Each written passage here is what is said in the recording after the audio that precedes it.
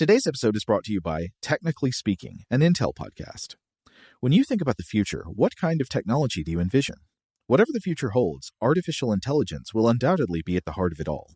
Join Graham Class as he hosts Season 2 of Technically Speaking, an Intel podcast, and hear from the minds transforming healthcare, retail, entertainment, personal computing, and more with the help of AI. Tune in every other Tuesday and explore the latest technology that's changing our world today and creating a more accessible tomorrow. Listen to Technically Speaking, an Intel podcast on the iHeartRadio app, Apple Podcasts, or wherever you get your podcasts. Welcome to Stuff to Blow Your Mind, a production of iHeartRadio. Hi, my name is Robert Lamb, and this is The Monstrefact, a short-form series from Stuff to Blow Your Mind focusing in on mythical creatures, ideas, and monsters in time. In celebration of the Lunar New Year, I thought today would be a great time to consider the lunar rabbit.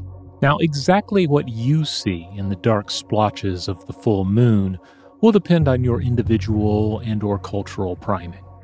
You may see a face, a man with a cane or a fork, a frog or toad, or some other animal real or imagined, but the rabbit has been a popular choice since time out of mind. And why not? Indigenous rabbit or hare species exist on every continent except Australia and Antarctica.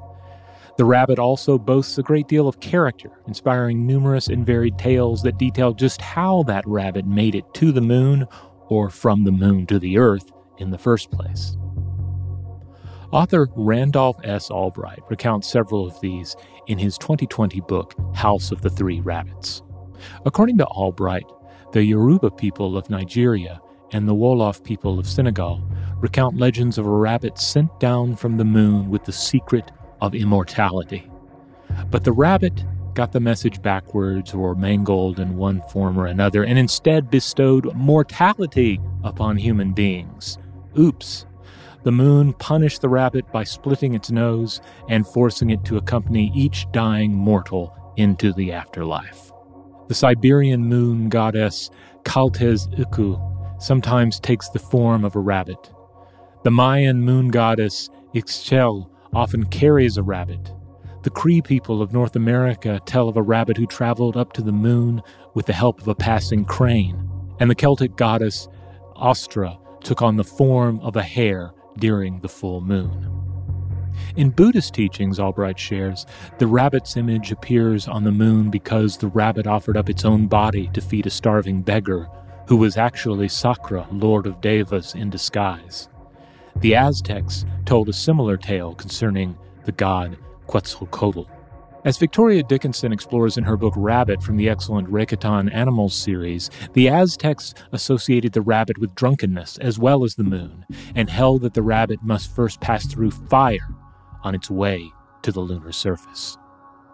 And of course, the lunar rabbit has an important place in many East Asian traditions, often as a lunar zodiac animal, and Chinese traditions invoke the creature in the myth of Chang'e. We discuss various versions of this myth in great detail in our Stuff to Blow Your Mind episode Chinese Immortality, which you can find in our archives. But the simple version is as follows.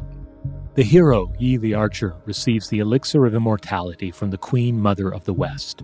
And then, while her reasoning varies depending on the telling, sometimes it's to protect the potion from theft by an enemy, Yi's wife Chang'e drank it instead and was instantly transported to the moon. In some earlier tellings, she is then transformed into a toad who pounds the elixir of immortality there, and it's of course the very toad we might see when we gaze up at the full moon. Other times, and certainly in later tellings, she retains her human form and is accompanied by the Jade rabbit, who pounds the elixir of immortality instead. Thus, we see the rabbit on the moon.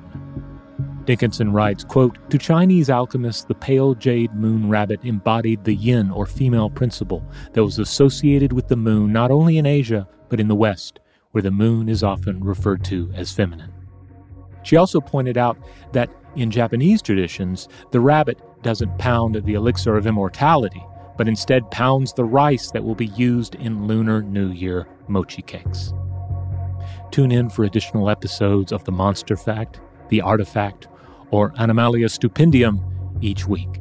As always, you can email us at contact@stufftoblowyourmind.com.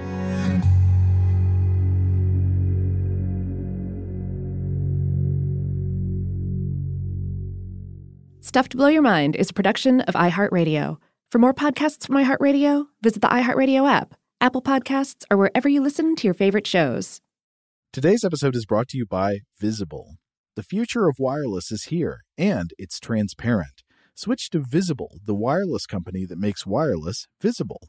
Get a one-line plan with unlimited 5G data powered by Verizon, just $25 a month, every month, taxes and fees included.